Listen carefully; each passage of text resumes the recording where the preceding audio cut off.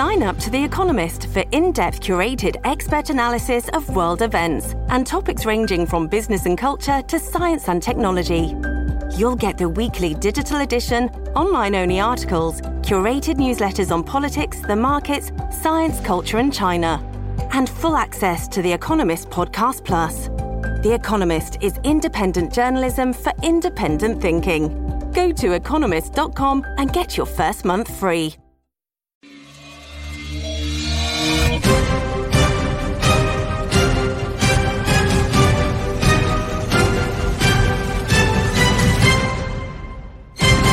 Good morning, crypto. Good morning, warriors. Hello, and welcome back to another episode of your favorite crypto news channel, Good Morning Crypto, where we bring you the most relevant and impactful crypto-related topics from a top crypto research team in the world. I'm your host, Abs, joined by several members of our 3T family this morning. We got the Italian stallion, Mr. Johnny Crypto, Andrew, also known as the Cash Flow King, and I'm going to send some love to Tones this morning. Hope you're feeling better soon, NFT Tones. Today on Good Morning Crypto, we'll be discussing how JP Morgan is the latest billion-dollar institution to come out in support of spot Bitcoin ETFs, potentially forcing the SEC to approve a variety of products in the coming months. As tokenization of real-world assets is taking the world by storm, marking the beginning of what many global institutions will predict a multi-trillion-dollar market. And with the Ripple employee stating an inflection point is coming in the next 2 to 3 years, we break down the details, showing our community how the largest financial firms on the planet are in the process of going digital. Our show is available on your favorite podcast platforms like Spotify and Apple Music. And for those of you listening via podcast, our show is live on YouTube Monday through Friday, 11 a.m. Eastern at the 3T Warrior Academy channel. So Johnny Crypto, this is a pretty exciting episode. We're going to be talking about some XRP news, but also Elon Musk has got a Dogecoin update, so that's pretty exciting as well. How you feeling, my friend? Thanks for being here. I'm feeling great, Abs. Good morning to all the Warrior Maniacs out there. I love you guys. Appreciate you for showing up every day. It's been a really busy 2 weeks for me, Abs. As you know, I missed a couple episodes, but happy to be here today to hop into it and see everybody and chat. And Andrew, it's great to see you too, buddy. We got some good news for you, so it's going to be very, very exciting today. Thank you so much, guys. And Andrew, this is going to be an exciting episode for a lot of reasons, but I actually forgot. Happy Labor Day to everybody out there. One of our listeners commented, I wasn't expecting a show today. We never take days off, my friends. 5 days a week, every week. But Andrew, how you feeling, my friend? And thank you for being here. Yeah, good morning, everybody. I hope you hear me. I have some issues with my video at the moment, but I had a great weekend. There was an International Harbor Day in Rotterdam. You know, I live near Rotterdam, so it was very nice, old sailing boats, and I had an excellent weekend. And then I saw old steam machines, and then I thought, this is something else like blockchain, and it's only 100 years ago. The steam machine and the diesel locomotives, and so my heart goes to blockchain and crypto, but the old stuff is also nice. But I'm looking forward to a great show. Johnny, nice to see you again. Epps, nice to see you. And let's rock and roll.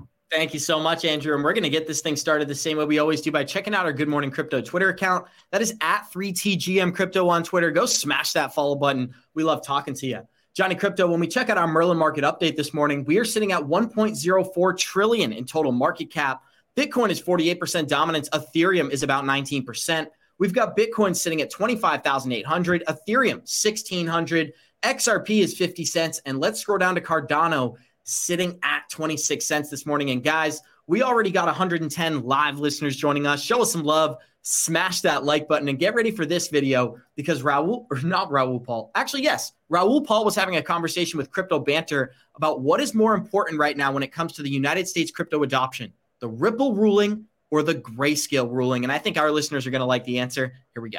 I want to ask you a question. Do you think that the Grayscale ETF decision was bigger than the Ripple SEC decision? When I said the ETF decision versus the tokens potentially not being securities, which one in your mind was more important for the future of crypto? Probably the Ripple. I agree, because we had a Spaces yesterday where we spoke about this, and people were saying, no, the ETF decision is bigger. I said, look, the ETF decision just means more money coming into the asset. The other one is a pivotal moment because it actually changes whether these things are securities or not securities, and that changes the entire future of how people build with these things, use these things. Well, because an ETF Bitcoin, as you say, this is just flow of money, right? So, Johnny, I really like this video because what they broke down here, I think many of our listeners should fully understand. What the Ripple ruling did is it classified digital assets as not being securities. That is huge when it comes to regulation. But what the spot ETF ruling really clarified for people in the United States is that we could be reaching a pivotal moment for not only Bitcoin's price, but Bitcoin adoption overall. And as you can tell, we're sharing the gold spot ETF chart right here. Look at what happened to gold right before the ETF launch. We were trading at about, what is this, $300? And we went all the way to $1,800 during that time. I think we could see something very similar when it comes to Bitcoin. Maybe not quite the influx, but something very similar. So, Johnny, what do you believe is more important, the XRP ruling or the Bitcoin ruling when it comes to Grayscale? You know, that's a very, very intriguing question because they're both kind of, I don't know nobody's going to like this answer. They're both kind of equally important, but they do two different things, completely different. So when you think of the Ripple ruling, that kind of classifies for the whole industry, whether or not we're talking about securities or not talking about securities. When you think about the ETF ruling, you know, if we eventually get one, that talks about legitimizing the actual BTC portion of the market, which we know, you say it every day on the show, drives the market and brings a shit ton of money and cash into it, which then allows innovation. So they're both kind of really, they're different, but you kind of need both. You need the security, you need the industry to be legal and regulated, right? In a sense, but then you need the money coming in as well. And so it's very, very hard. I don't even know what the heck that guy. Yeah, I haven't been paying attention to Cardano recently, so I don't even know what he's talking about. But anyway, getting back to the point of your question, they're so equally important. I mean, I'm on the fence on that. But if I had to ultimately, you know, pick one, you know, one side or the other, I would probably have to lean, you know, what Raul said and say that the overall industry as a whole not being a security is probably more important because that'll eventually allow innovation to happen. So for that reason alone, an adoption. But man, they're both very important apps. But I would say the Ripple ruling is probably, I'd have to agree, is probably slightly more important. And we always love to incorporate the live chat. Owen Bowers commented, that door sounded creepy, Johnny, and I have to agree. It sounds like a haunted house back there. Hey, God, get oil for the door. WD-40 should do the trick. No hard oil out there, guys. That's it. And Andrew, this is something I wanted to remind our listeners before playing the remainder of the video. Back in I'm not sure if it was 2014 or 2017, XRP actually passed up Bitcoin in total, Ethereum in total market cap. And the question that we have for our listeners in the live chat right now is, do you believe Ripple or Ethereum will ever pass Bitcoin in total market cap? Please vote on that poll. I'm very interested to hear your response. And Andrew, here's the remainder of this video, and then we'll kick it to you. What the XRP Ripple case is all about is really about the future of Web3. Agree. Which is a much bigger concept than just cryptocurrencies. It's about the integration of blockchain technology into everything that we do in a whole bunch of different business models. And, you know, that's not clear yet, you know, where that's going to come out, but it's coming out in favor of Web3 being the future and not everything is a bloody security, which is ludicrous. One thing I've noticed is when things are going to the courts, Web3 is winning. So Ripple, it went to the court, Web3 won. There was another monumental ruling this year. I actually may have it here. It is the Uniswap ruling. Now, a lot of people just, you know, they browse this and say, oh, it's a case, it's a fickle case against Uniswap, but it's actually not, because in this ruling, the judge actually acknowledged that DeFi is a decentralized protocol and you can't hold the developers liable for how people use the protocol. And they also acknowledge that DeFi is just a piece of code, which is, I mean, that is a massive ruling. The third big ruling we had was Grayscale versus the SEC, where Grayscale said, look, where the judge said, hold on a second, you can't treat the futures ETF different from the spot ETF, because essentially they both rely on the price of the spot asset. So I think that when things are going to the courts, we're getting some fantastic outcomes, and Web3 is actually winning. Just what I think the SEC misunderstood here was how smart this space is. It is the smartest collection of people I've ever come across, because they are technologists, they're finance people, they're artists, they are this conglomeration of people with skill sets I have never seen in any industry before. And Andrew, what's so exciting about that is this industry is really just getting started, with companies like BlackRock, Citibank, Fidelity, all coming out in support of Bitcoin products. I think that conglomerate of minds is only growing in size over these next couple of years. And we know this. When money is made quickly, young people get excited. And when we head back into a bull run during 2025, Andrew, I think we're going to see the mass hysteria of crypto come back exactly like we did in 2021. Guys, we already got 168 live listeners joining us. Show us some love. Smash that like button. And first of all, happy Labor Day. Thanks for being here. But Andrew, I'd like to hear from your perspective. What do you think is more important? The fact that digital assets could not be securities anymore, or the fact that the Bitcoin conglomerate is only growing in size over these next couple of years? What did you say? I think we're having connection issues, Andrew. One of the things I wanted to point out was the fact that the XRP ruling was very important because of the security status that was offered, but the Grayscale ruling was very important because it allows companies like BlackRock and Fidelity to offer Bitcoin products in the future. And in doing so, they're going to be incentivized to promote Bitcoin to their clients. So I'm drawing the conclusion that we're on the precipice of mass adoption. What is your conclusion from that video? I think, if I understand your question right, then actually we see two streams. We see the adoption from centralized finance, and we see adoption from decentralized perspective. And of course, the centralized perspective, that are the banks and the major institutions. The fight is currently there. And I think also to get adoption and to get recognition in the space, the SEC must be battled. I can't choose another word. On the other hand, you see there XRP, you see there the usage of Bitcoin. It's all based on the centralized finance, but there is also a decentralized stuff there. And what you see, what we will see in the future, that we get more decentralized organizations, and I think that will be the biggest risk also for centralized finance. So it will be a very interesting battle to see after the SEC is done, where the next battle will come. I completely agree, Andrew. And one of the opinions from Tom Emmer right here only validates what you just said. Tom Emmer is a congressman in the United States, and he's once again combating Gary Gensler's regulation by enforcement, slamming the chair of the Securities and Exchange Commission for his aggressive stance on the crypto industry. On Saturday, the lawmaker highlighted on social media platform X that the securities regulator already lost its legal battles involving Ripple Labs and subsequently Grayscale Investments. We will see how pending litigation plays out, but it should be increasingly obvious to policymakers that despite Gary Gensler's mass marketing campaign, crypto is not rife with non-compliance. So with the politicians in America finally understanding and seemingly joining the XRP army here, Johnny, I think the case for crypto adoption is only going to get stronger over these next couple of months. And this is what really caught my attention from this weekend. As I was watching this video right here explaining why the banking system is so anti-crypto, I wanted to show this to our listeners as well. Deposit $10,000 into the bank. The bank sets aside 10% or $1,000 and then loans out the rest of your money. The way it works is, say another person comes into the bank and asks for a car loan of $9,000. At this moment, the bank loans out the $9,000 from your original deposit. It isn't there anymore.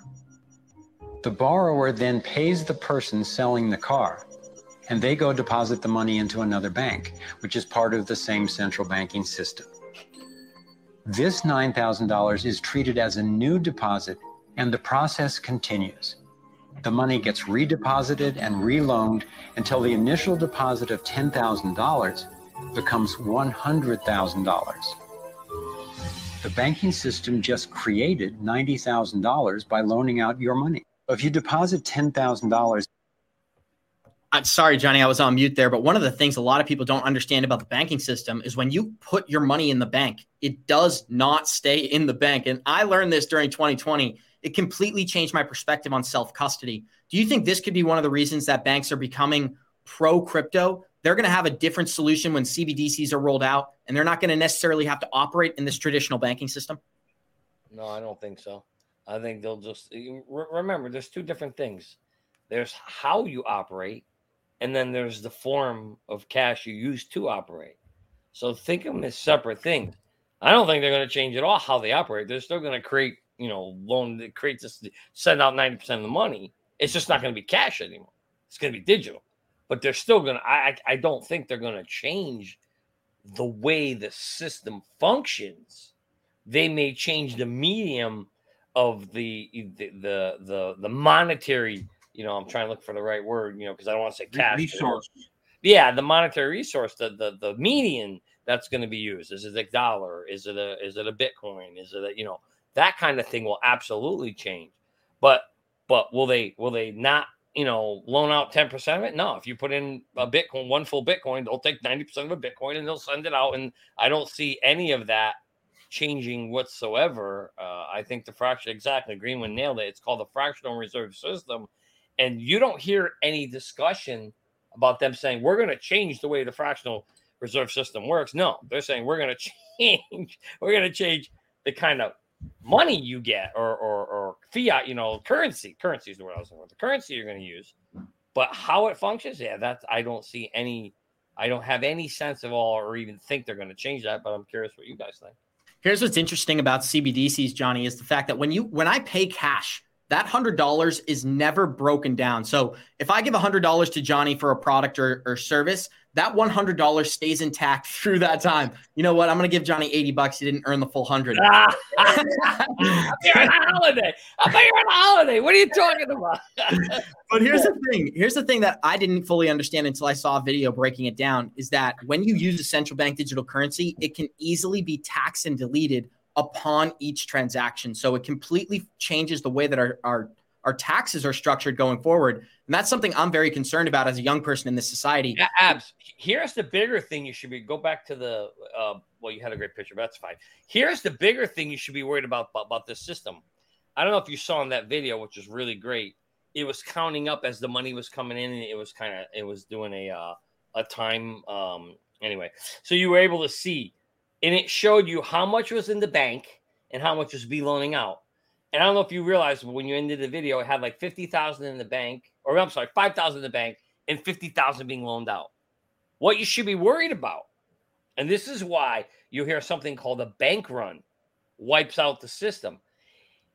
If the bank is loaned out, or there's hundreds of thousands, $100,000 in the bank supposedly, but they loan out 90,000, so they only have 10. If everybody goes to get their money out at the same time, guess what, Abs? The bank doesn't have the money, and the bank system collapses. So the problem is we've got a system set up to fail if one scenario occurs, and that's called a bank run. And that happens when there's a loss of confidence in the banking system. If people lose confidence and everybody runs to the bank, if everyone runs down to the bank, to my bank right now today, first of all, my banks will say, we don't have the money. We don't have the cash. And you can't get it in the system, and that's a problem. And it's set up because we have a system called a fractional reserve. You would think when you go to the bank, you deposit $10K, that the bank has your $10K if you want to go get it back, right? But no, it doesn't. And that's the dangers of the banking system. Johnny Crypto, go ahead, Andrew. It's not a very stupid thing, because when they started this whole system, people want to grow. You need money. You need to have a system to lend money out, and that's what they built. The only thing is, we are now at the edges of the system, and all the flexibility is, the elasticity is almost out, and that's where we are now. But people, don't forget, it worked for years and years and years, and we built our wealth in this system. So it's not a very a stupid thing, because what else would they have done? And now they will come up with something else. And I agree, it threatens our privacy, and the control will become bigger to us. And that's of course why we like crypto. But on the other hand, the fractional reserve banking also brought us a lot of prosperity in the past. Am I right or not? Absolutely, Andrew. Well, Yes and no. I mean, yes, it did. That's not arguable. You can't argue that it didn't. But the problem is at what cost? And I want to answer this question because this show's for our people, Abs. Greenwood asking, how can they continue to fractional reserve blocking system with a max or cap supply? They can't. But here's the thing. They won't. Whatever CBDC they end up creating, I'll bet my house on it right now and maybe another cannonball.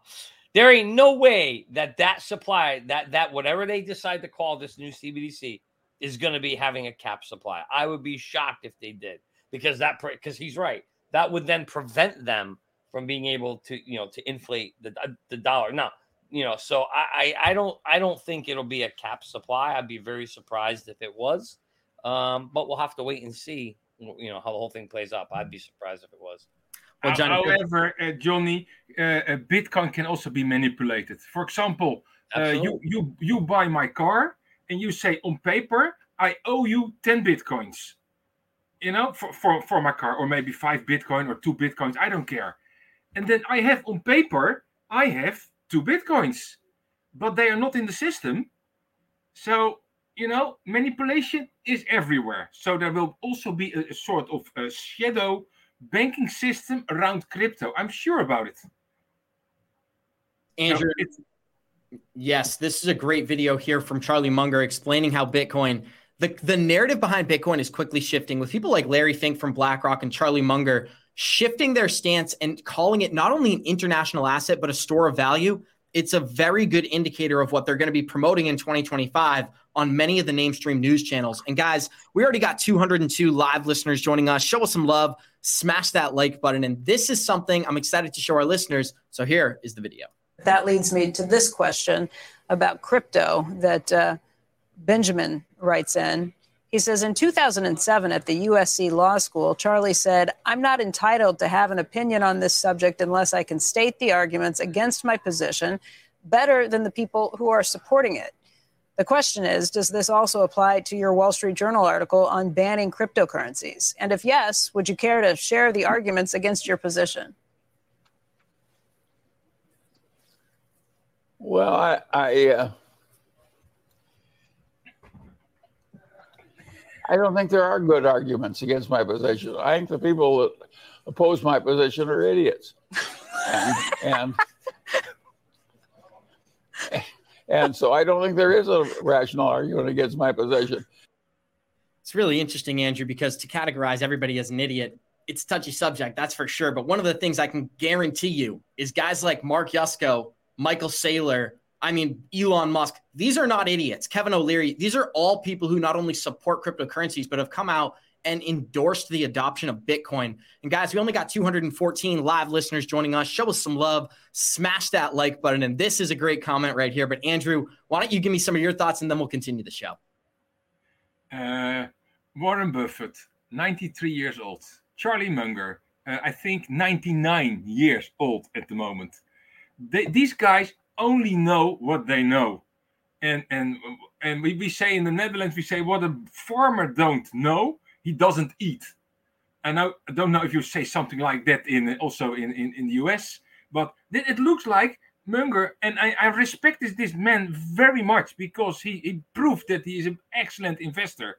However, he is not fit for the mindset change from regular finance and money into a new system like crypto. And we are not asking for him to do that, but of course it's a nice interview and we can have a laugh about it.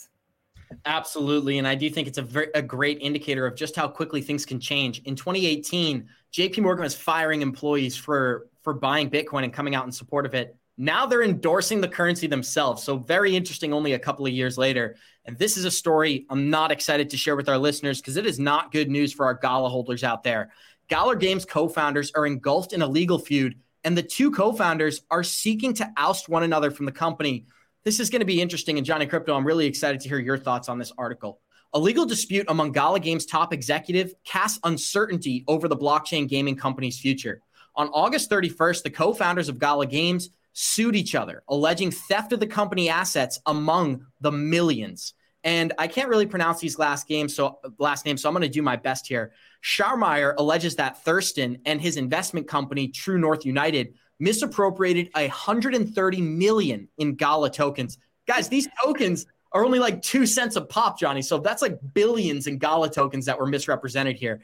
But it also goes on to say that Thurston initially claimed the tokens would be secured for stored on Gala Games' benefit. Hold on, I got to mute you.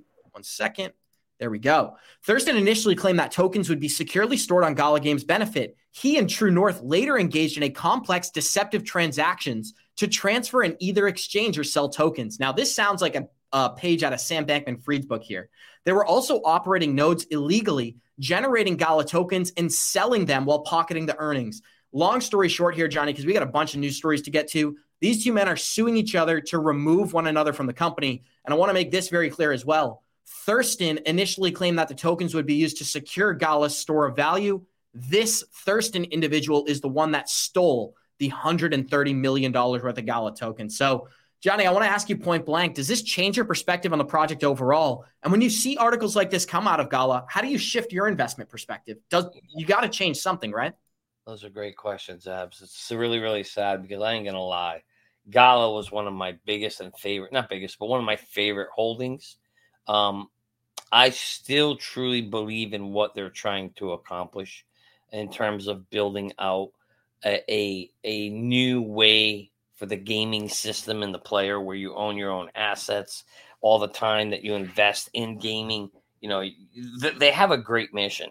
Now, listen, things like this happen from time to time where there's always a bad actor, or there could be a potentially bad actor in the system. I think that, you know, Gala is sitting on, God, when we went to the conference last year, remember, Abs, we were there in person. They had mentioned they had raised $2 billion. So they have a ton of money. That company is here to stay. They're not, in my opinion, this is all my opinion. I think that they're going to survive this. They'll go through it. Eric Schiermeier, I think is how you pronounce his last name. He is the actual founder. He founded Zynga, which is something that people may have heard of in Farmville and all those kind of games. And I think that, you know, himself, I think, is a good actor in the space. And, you know, but we'll see when it goes to the courts. I think the company will survive. I think it'll get through it. It sounds like Thurston might have done something shady. I don't know. We'll wait and see. But $130 million, well, I know it's a lot out of $2 billion is still, I don't want to say a drop in the bucket, but I mean, I believe the company will survive. Gala will move forward. They'll learn from this. They'll put things in place to prevent this kind of stuff, Abs, from happening again. And I think in the long run, you know, there's a hiccup here along the way, but I think Gala will proceed forward. And for me, this just may be one of those opportunities, like you were just talking about Buffett. You know, Buffett's number one. You know what Buffett says all the time? Buy when there's fear in the streets. There's going to be a lot of fear right now of Gala, and that's probably really, you know, a good time to DCA. Again, I'm not financial advisor. You have to disvalue your own risk, but this feels like it could be one of those opportunities when there's uncertainty that if you believe in the company, you may decide to DCA in or not. And Andrew, I think one of the things that I was mostly concerned with here is what Jim Cramer, this is a great comment from Jim Cramer, and that's very rare. I don't think I've ever said that before. Not educated enough in the gaming space to be an investor, but articles like this would concern me. I've always considered my investments to be investments in the people behind the project. That's a great example. I mean, if the guys who are structuring these projects are criminal or nefarious in any way, shape, or form, there's a lot of opportunity to take advantage of clients who are putting their trust in them. So I'd like to hear some of your thoughts. Does this change your perspective on Gala Games? And do you think they're going to survive this whole debacle?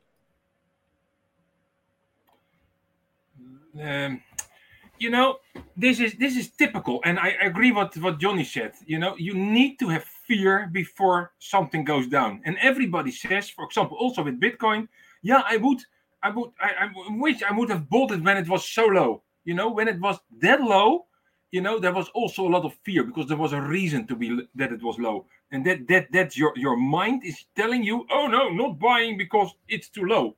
And what I also said, you know, the Gala is a coin that is not in the top 10. So it is outside the top 10. So what do most of the coins, or what will most of the coins do outside the top 10? 95% will go to zero. So how do you invest in those coins? Invest no more than $200 to $500 in several coins and hope at least one will make 1,000x, and that will pay for all the others. And that's how you invest in the smaller coins. And DCAing in with small amounts even lowers your price over the long term. So that would be a good idea. But do not invest an enormous amount of money in just 1 or 2 small coins, because you will get hurt. And no matter what the team is, this team, we also thought it's a great team. And now they are fighting each other in a lawsuit. So step by step, be wise, do your asset allocation wisely, and go from there. Johnny, this is another comment I really think we should address here. The top employees were dumping on retail until they restructured. Forget about it, says AK Ace over here. But one of the things that I think is very important, there's a lot of opportunity for founders to take advantage of retail investors here. Me and you both own Gala. I was very upset, to say the least, to find out that they were taking the tokens generated by the nodes and dumping them on the open market. That means they were directly impacting the price and the value behind it. But Johnny, we already got 233 live listeners joining us. Show us some love. Smash that like button.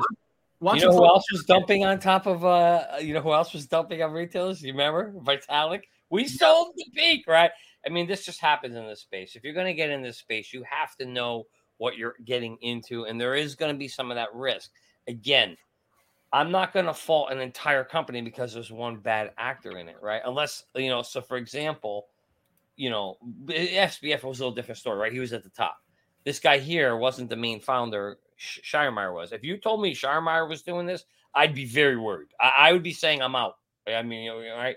But he's the founder of this thing, and he is not. He's the one saying, "Hey, I want to get this ship steered correct." This is how I'm interpreting it.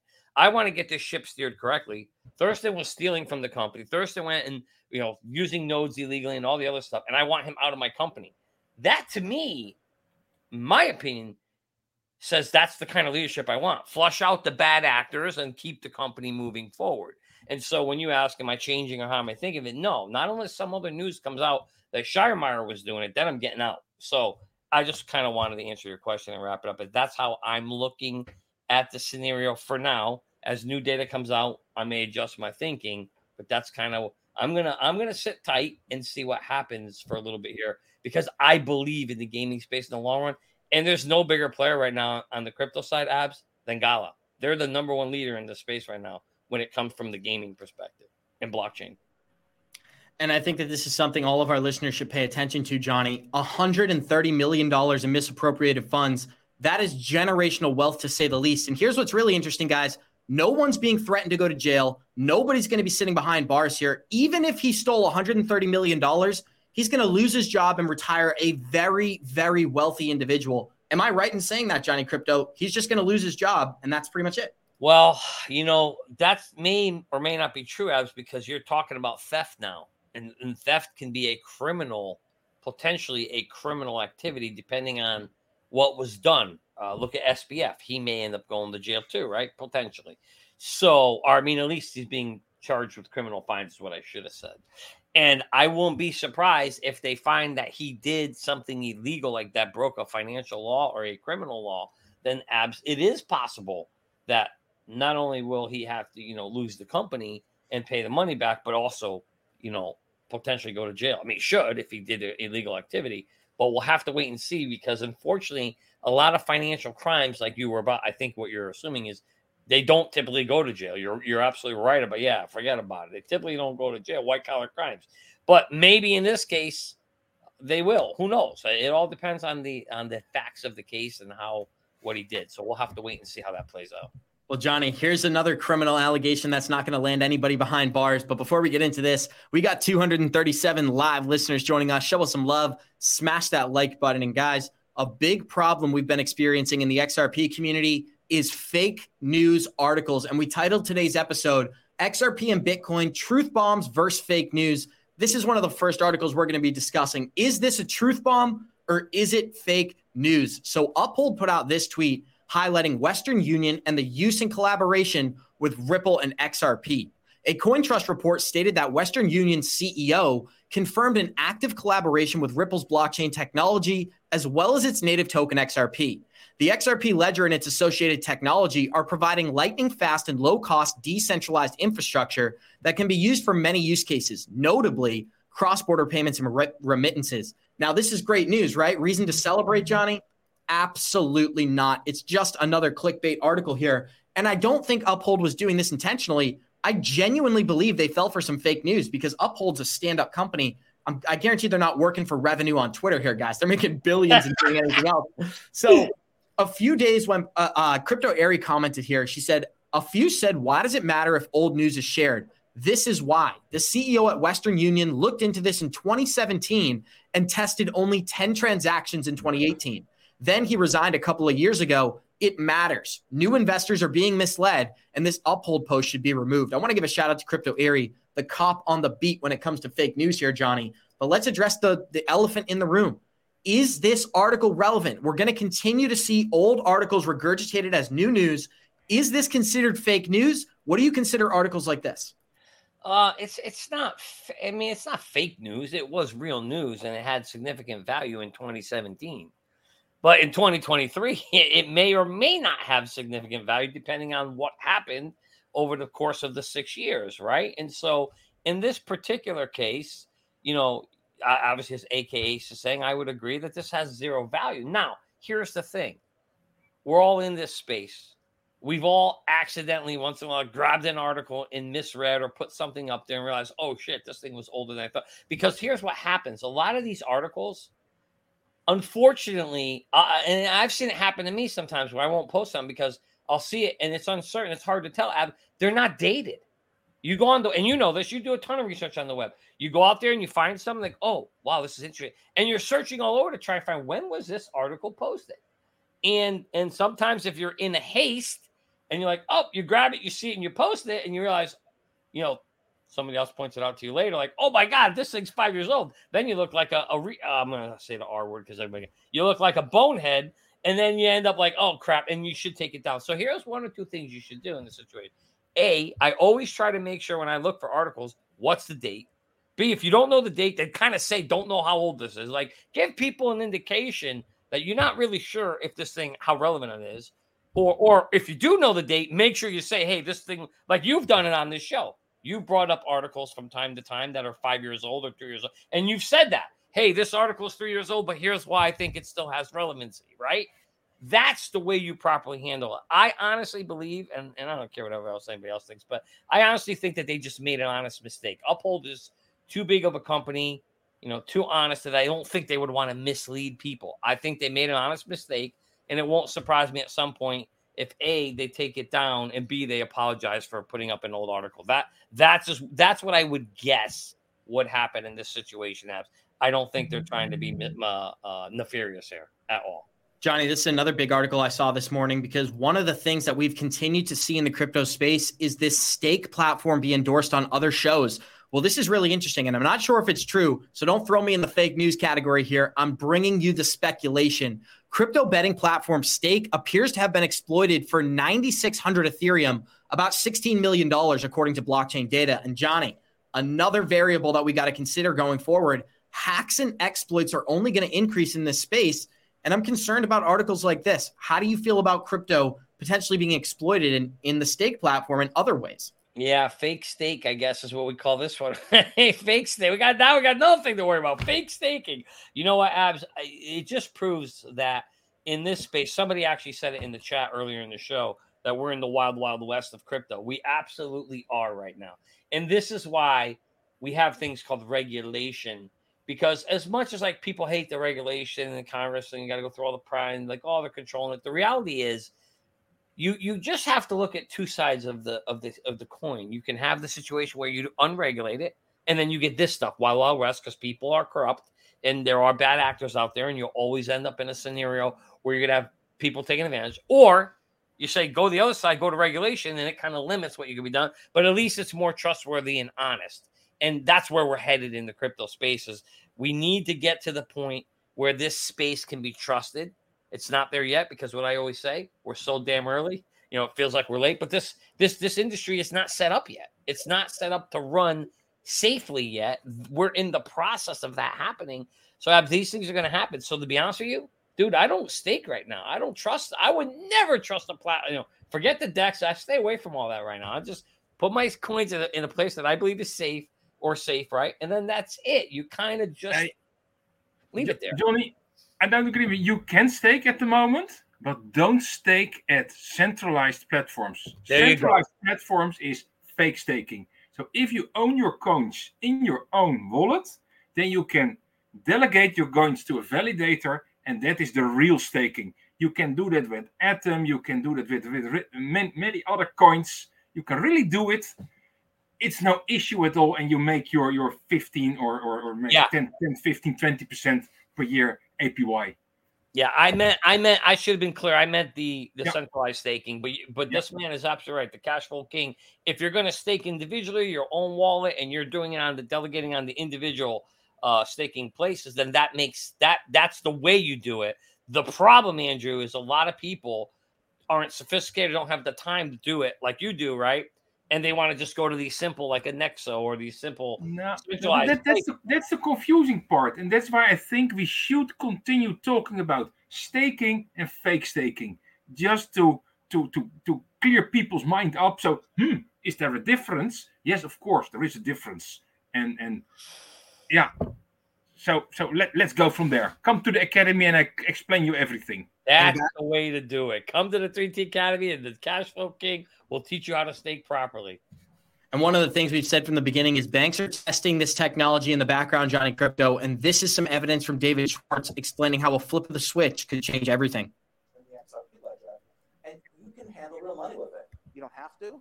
You have a switch that you can flip whenever you're ready to handle real money. And then when you're arguing that feature should be included in the XRP ledger, you have something that you can show that in the XRP.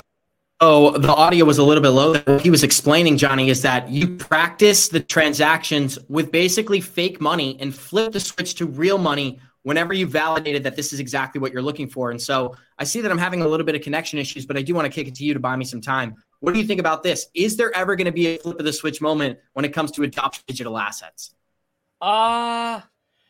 Everybody talks of the flip of the switch, and thank you, Pancho Hernandez. Appreciate the kind words. I'm glad Merlin is changing your life and making it simple, and I hope everybody else has got a chance to try it out too. I'll have an announcement for you a little later in the show, Merlin. But Abs, I think that flipping of the switch has become just this great saying that everybody wants to happen or wants to believe is overnight something's going to happen. I don't really think it's going to happen that way, because being in the technology space, I know how technology adoption happens, and it's usually slow over time in the way it happens. So I think you'll end up seeing that'll be the situation there. But in the meantime, I think as we are coming through this, I think this would be a really, really good time to show you guys the smartest way to track your crypto. Have you gotten wrecked in the crypto market space or watched your crypto portfolio go all the way up and then all the way down without taking profits? If so, it's probably because you didn't have an exit plan. The good news is that doesn't need to happen anymore thanks to a new and innovative crypto tracker called Merlin. It's the smartest way to track your crypto. Merlin brings all your coins into one place so you can see all your assets across the different exchanges on one screen. You can see your total portfolio value and, more importantly, your daily gains, losses, and totals since inception. Merlin puts the power back in your hands so you no longer have to guess what your portfolio is doing on a daily or monthly basis. Most importantly, Merlin lets you create an exit plan and sends you notifications when your targets are reached so you no longer have to get wrecked in the marketplace. Go to merlincrypto.com, that's merlincrypto.com, and sign up for our free 30-day trial and get on the wait list so you can receive an email when the product is launched. Don't miss out on this new and innovative app, Merlin. It's the smartest way to track your crypto. Johnny Crypto, first of all, congratulations on Merlin. I believe we already have 300 people using the application. That's really, really exciting. And a lot of our listeners like to tease us about how long this rollout's taken. This thing was started from scratch with Johnny Crypto. There was no Merlin. There was no name. So congratulations to you, Johnny. Any quick updates before we continue? Yeah, absolutely. Abs. 36,000 lines of code. So it took a long time to write, but we're finally here. We're excited. Guys, we've sent it out. If you're on the wait list, you are receiving emails right now, and we're getting a lot of reports that the emails are going to spam. They're going into the junk box. So, guys, if you're sitting there wondering why you haven't got it, go check your junk box. Go check the email spam, unspam us, or so that all future notifications that we send you don't go there as well. But that's what I wanted to inform people, Abs, that we are out there. I've been speaking to a lot of you. I've been following up with folks. I spoke to a man by the name of Larry last night, and he got in it, and he's excited. So, Larry, shout out to you for, you know what, Abs? One thing I learned through this whole thing, nobody answers the phone anymore. We've been calling people. We've been trying to get to them because they've had some trouble, logging in or whatever. So we call them back to help out, and nobody answers the phone. So if you see a phone number coming from a 203 area code or an 800 number, answer the phone because we're calling you back because we're trying to help you. But nonetheless, I'm really, really happy to see that people are enjoying it, Abs. And the nice thing about this is they're setting themselves up, Abs, to get ready for the next bull run. So I'm really, really happy to be able to help people out. So anyway, that's the update. Guys, check your spam mail. Go and spam it. Sign up. Try out Merlin. Let us know what you think.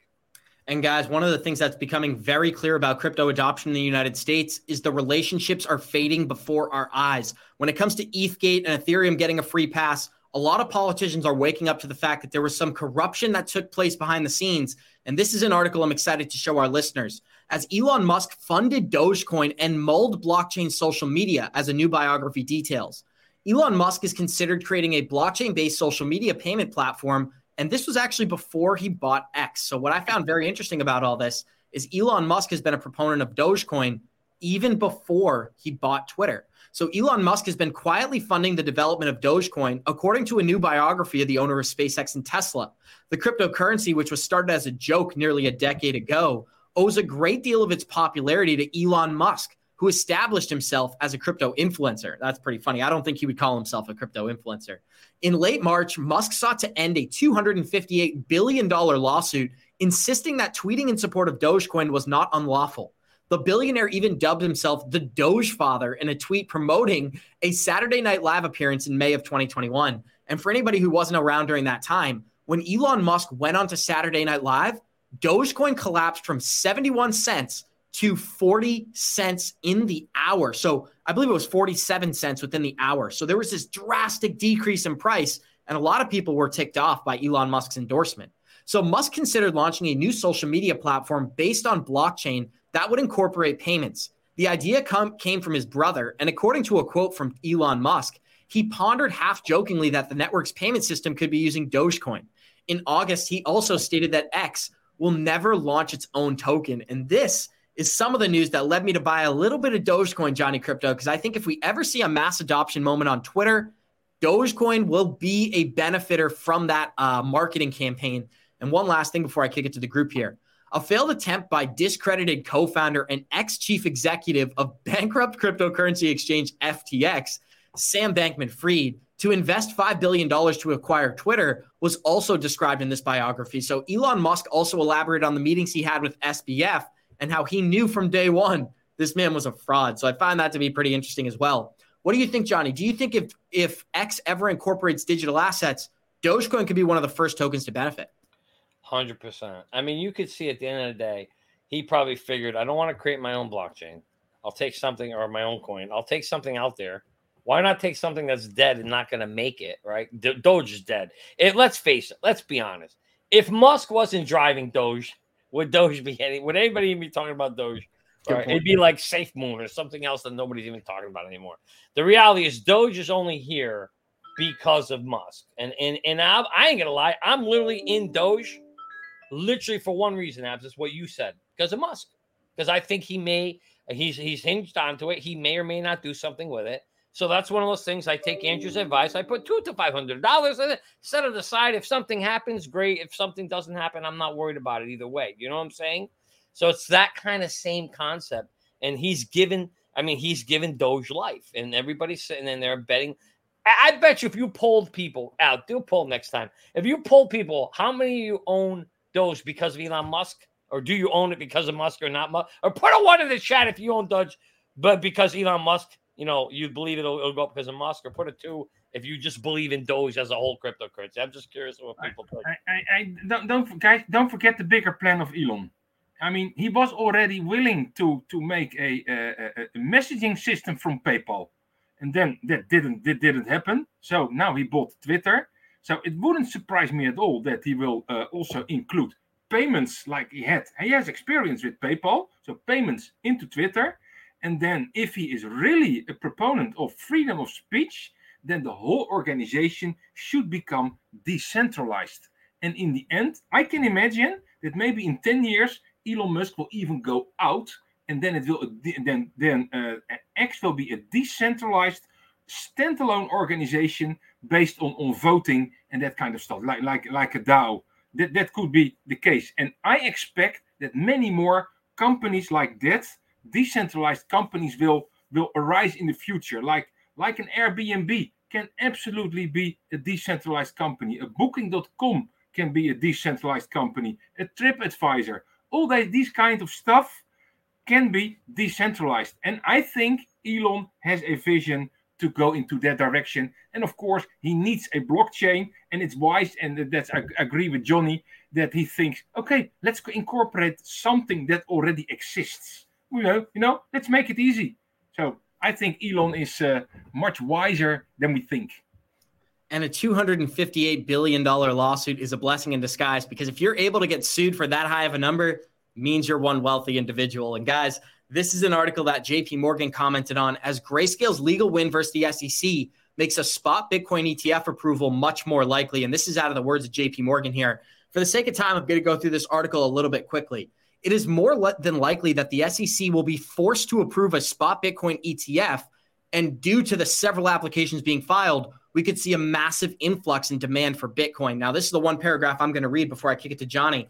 Oh, and I just lost my highlights here. JP Morgan notes that the court ruled there was no justification to allow a futures-based Bitcoin ETF, but deny a spot ETF. It's highly unlikely and it's highly significant because it implies that the SEC, for the SEC to defend its denial of Grayscale's position, it would have to retroactively withdraw its previous approval for futures-based Bitcoin ETFs. Now, a retroactive withdrawal would be extremely disruptive and embarrassing for the SEC, and therefore it appears unlikely, said JP Morgan. So, Johnny, with this all playing out before our eyes, I continue to go back to the chart that I showed at the beginning of the show, where I think we're on the precipice of a mass adoption moment for Bitcoin.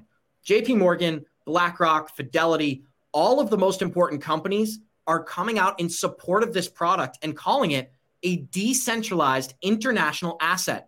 This is the moment we've been waiting for, guys, and we can provide more evidence. But for the sake of time, I just want to get your thoughts. When the SEC has to approve Grayscale's ETF and they end up approving Fidelity's and BlackRock's and a bunch of others, what are you anticipating the effects will be? Will we see a direct increase in price, or will it be a slow rollout where it's more like gold? Remember, even in this gold chart, guys, the ETF was approved in 2005. The peak for the price chart was 2012. So it doesn't necessarily mean that these products are going to be approved and Bitcoin's going to double and triple in price instantly. Instead, we could see a slow rollout, a slow adoption, and believe it or not, that could be best case scenario, Johnny, right? What do you think? Yeah. Well, I think you're going to get it. You're going to get your typical, sell the news kind of thing, or it's going to pump and dump. So you're going to get a boost, I would think. It's going to be big, then it will drop down, and then you're going to get, yes, that natural gradual incline over time that, this thing could easily do, 2, 3, 4, 5, 6, 7, X maybe from where we are today, with all that kind of flood of money coming into it, because it's going to be legitimized. It's going to open the doors for money to come in. So I don't know if it'll take as long, that 10-year, because gold has been around forever. Nobody's invested in Bitcoin right now. The whole world barely knows about it. So I think that you will, it might have a slightly more accelerated and advanced, shorter time frame to go a little higher up, I think, in my opinion. Could be wrong. So I'm not a financial advisor. I'm just kind of guessing what I think, because it's a new asset to the world versus gold being, fully invested. So you may get more of a rush into it, which will drive the price up, right? And so we'll have to wait and see how it goes. But I do believe the same effect, if we were looking at a chart 10 years after the ETF was approved in BTC, you will definitely see a rise. Yeah, you'll see something like this. You'll see a rise. I mean, I don't know the exact X number up higher, but I do believe it'll look similar, where you're going to get a boost in price from where we are today over time. So for me, it's almost, I don't want to call it a surefire investment. There's no such thing. But God, if there ever was anything close to it, I would think that'll be it. And especially with the fact that now the SEC's got themselves in a conundrum, right?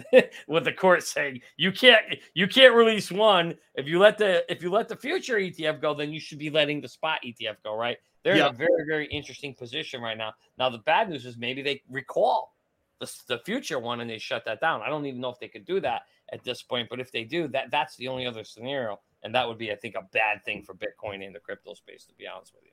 Andrew Cashflow, I do want to get your thoughts on this, but for the sake of time, I'm going to skip to an XDC article because I do think it's just as important. One of the things that I can clearly tell from XDC is that it's building for the banks. What they're working on right now, guys, is tokenizing trade and tokenizing digital contracts to drive more liquidity onto the network. So, Andrew, I'm going to read this and kick it right back to you. XDC is transforming global trade, and a collaborative journey towards seamless digitalization is happening before our eyes. XDC's trade network is a complete suite of decentralized apps on the XDC network, and that aims to redefine the global trade financial industry by digitalizing the entire process. XDC's trade network is a one-stop solution for trade document digitalization and liquidity for your trades. And obviously, we got a great friendship with Quincy, and we've talked about this privately. We've talked about this publicly. The applications that are being built on two blockchains, the XRPL and XDC, are specifically built for the banks. And I do believe, after speaking with Quincy, we will see a day where XDC's tokenized contracts are combined to facilitate the liquidity through the XRPL, because the XRPL is the only blockchain built for institutional volume. And for the sake of time, Johnny, back me up here. You know I'm correct when I said that. We had a private conversation with Quincy where he broke that down. XRPL is the only blockchain built to transfer institutional value in seconds. It is the only one. And he explained it from a technical perspective, but I wanted to double down here. So, Andrew, what do you think about this digital transformation? Do you think digital contracts are going to become just as important as many of the narrative we've talked about today? The digital contracts must be important. It is inevitable because, the old-fashioned contracts with all the handwritten signatures and that kind of stuff, it's not maintainable anymore. So what you want is, I want to do a contract with somebody else and I want to have it signed and legal, everything in maybe a couple of minutes. That's what I want. And this is the basis, this is the foundation here with XRP and XDC together to build that stuff. We need to get used to it as people that it is really working. So it needs to be audited, it needs to be safe, but first steps are given or taken in that direction. And I think it's a very good direction. Johnny Crypto, to close out this show, let's cover some of this Chainlink news and their collaboration with Swift. Last week, we showed you guys this tweet right here from a Swift chief innovative officer. And he said, our experiments have demonstrated clearly that the existing secure and trusted Swift infrastructure can provide a central point of connectivity, removing a huge hurdle in the development of tokenization and unlocking its potential. So let's break down some of the specifics here because we got a great illustration explaining how this whole thing would work. Swift is in the process of upgrading, and our listeners, I'm noticing we only have 2 minutes left. Check it out for yourself. Chainlink is currently building itself as a center for this trade, and that's what gets me really excited. Swift is one of the only companies collaborating with Swift, and this is one of the only partnerships that Ripple was not able to secure through their marketing campaign throughout the years. So looking at this illustration here, Johnny, what do you think and what sticks out to you? Is Chainlink set to be a centerpiece of our new financial system? Yeah, I mean, there's no doubt about it that the Swift system is the current incumbent in this space, right? And as a XRP holder, there's nothing I would have loved more than to have seen Ripple partner with them to bring this system into the Web 3.0 space. And unfortunately, they didn't get that, and that's a big hurdle for Ripple, and because Swift owns this thing right now. They're tied into all the banks. And Link has put themselves in a very, very good position to, Swift's not going to go away. Champ's not just going to die. You're a champ, you're on top of the hill. You don't just die, right? You're not going to go away. You're going to fight. And Ripple's coming after Swift. So it's not Ripple and Swift. It's Ripple versus Swift. Now, that's the fear I have for Ripple, is that they have a big battle ahead of themselves. So it would have been better for them to have partnered with them abs. But nonetheless, Link got in there. And so Link put themselves in a very, very good position. And this goes to what I always say. The reason why I'm not worried, I'll tell you why I'm not worried about this. Because I got both horses in my stable. I don't care who wins. See, I put myself in a position where I don't have to worry about who wins. I don't have to worry, did I guess right? Because that's all this is. This is a probability guessing game of who's going to be here 6, 7, 10 years from now. Who is going to win? Who is going to be the next Amazon? Who is going to be the next Red Hat? I don't know. But I'll tell you what, if I had those in my, all those stocks in my stable years ago, I wouldn't have had to worry about it. And that's why I'm not worried. Love you guys. Thank you so much, Johnny. And we are showing a commercial right now, guys. Check this out. This is the first digital Euro TV commercial, and that's what I'm going to show to end the show today. But, guys, I want to say thank you to each one of our special guests. Thank you to Johnny, and thank you to Andrew, and shout out to NFT Zone. We got 228 live listeners here. If you enjoyed this content, show us some love. Smash that like button, and we'll see you guys in 23 hours. Like we always say, Warriors, rise! Get the shit together, baby. Thank you for joining. Woo! Let's go. Happy Labor Day, everybody.